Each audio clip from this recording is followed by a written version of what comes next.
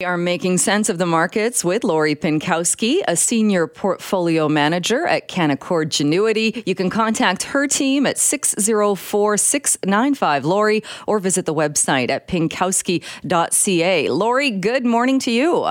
Good morning, Jill. How are you? Very well. Yourself? I'm doing great, thank you. And markets are slightly in the green again today. This week's been pretty good out there. This is kind of where markets are sticking to the bad news equals good news type narrative, because any negative news really for the economy means the Fed could kind of pause on interest rate hikes and possibly reduce rates at some point next year. And investors are really focused on a number of economic reports this week. We saw this morning estimates of U.S. GDP came in at 2.1%. Again, that's slightly lower than the 2.4% expected.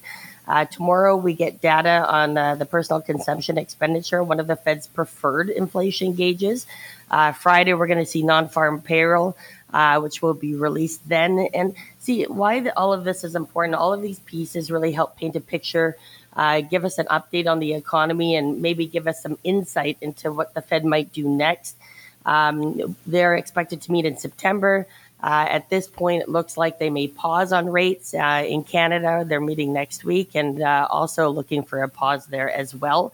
Q2 GDP will be announced Friday for Canada, and it's expected to have grown only 1.2% year over year. So again, we're looking at a slowing economy, which is kind of good for interest rates. But again, what we have to be watching out for, in my opinion, into next year is whether there could be a mild recession, any recession at all.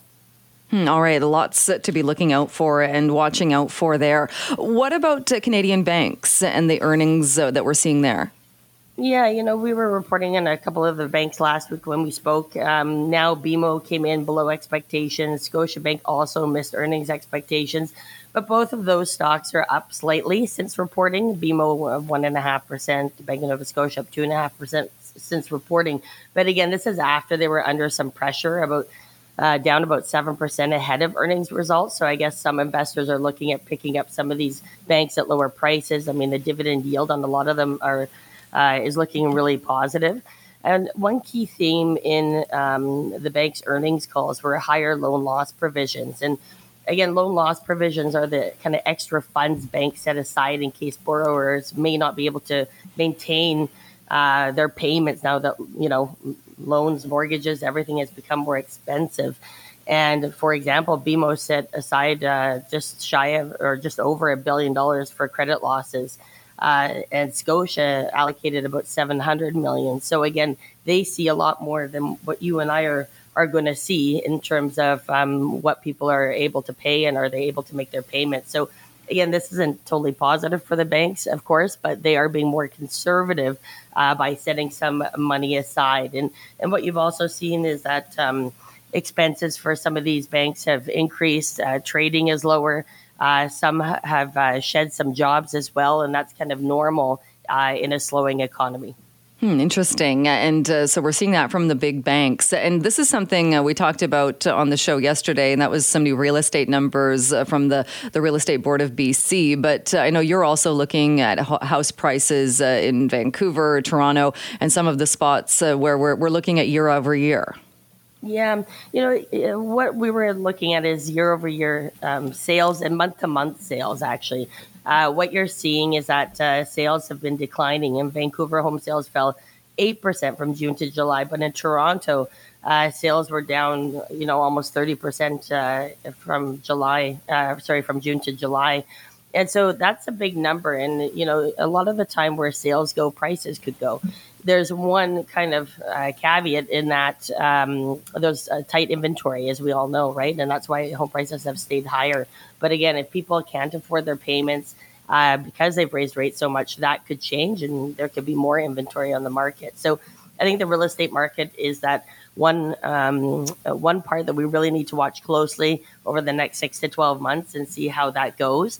Again, if they pause rates now, so far the consumer has been able to keep up. People are working, and we have low unemployment in Canada and the U.S. And so that's, again, something that we're really focused on.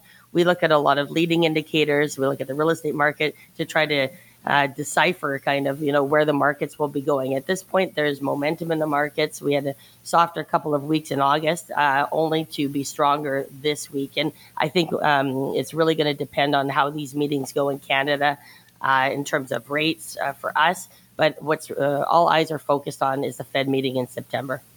All right, looking ahead to that, let's talk as well about financial lessons when teaching your kids and your grandkids and some very important things to get across. Yeah, so in the spirit of going back to school next week for kids in BC, we thought it was important to talk about how you can, talk to your kids and grandkids about money. It can be a sensitive subject depending on the family, but it's important to educate your children and grandchildren early so they can really establish good habits and so that they're comfortable talking about it. And our upbringing plays a big role in shaping our relationship with money. Because a lot of kids mimic what their parents do. And of course, parents are the biggest influencer on children's financial behavior.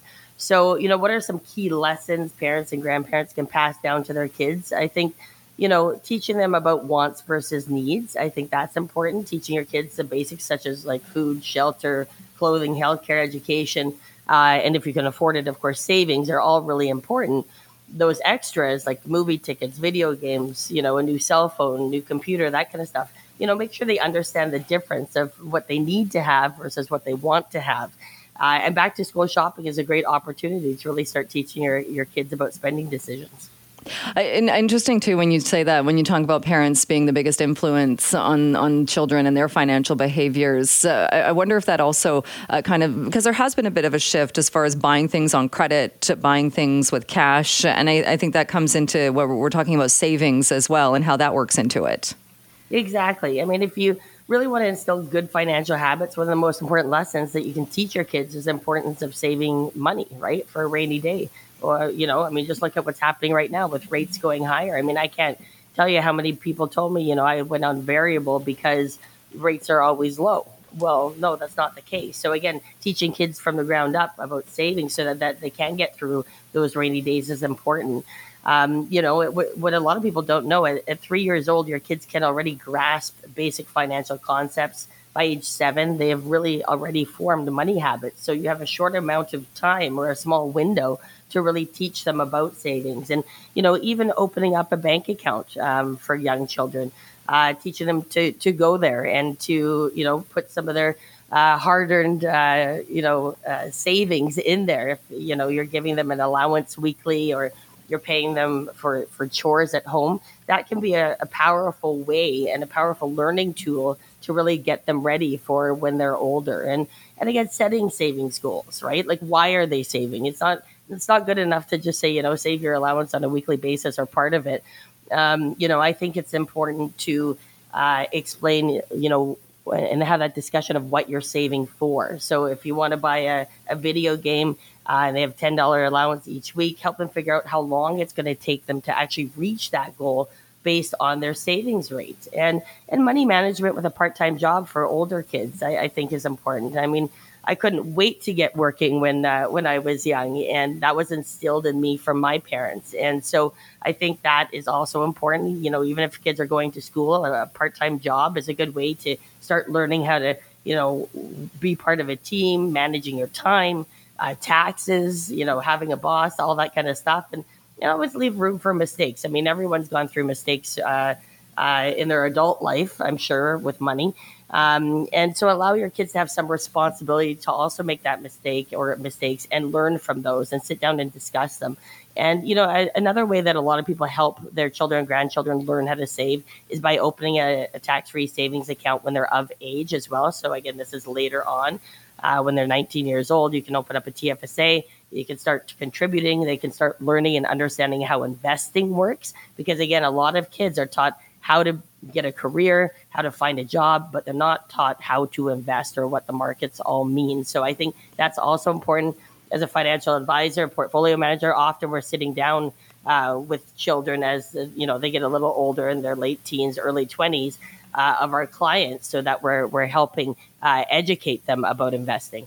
Right, because like you said, leave room for mistakes. But if you do all of this, maybe the mistakes won't be as big or there won't be as many. Exactly. And they learn them early and they'll be much smaller at that point than later on in life. It is very good advice. Lori, we'll leave it there for this morning, but great to talk with you again. You as well, Jill. Thanks. Have a great day. You too. That is Lori Pinkowski, a senior portfolio manager at Canaccord Genuity. You can call Lori and her team today at 604-695-LORI with any questions you have about investing or retirement. You can also visit the website pinkowski.ca.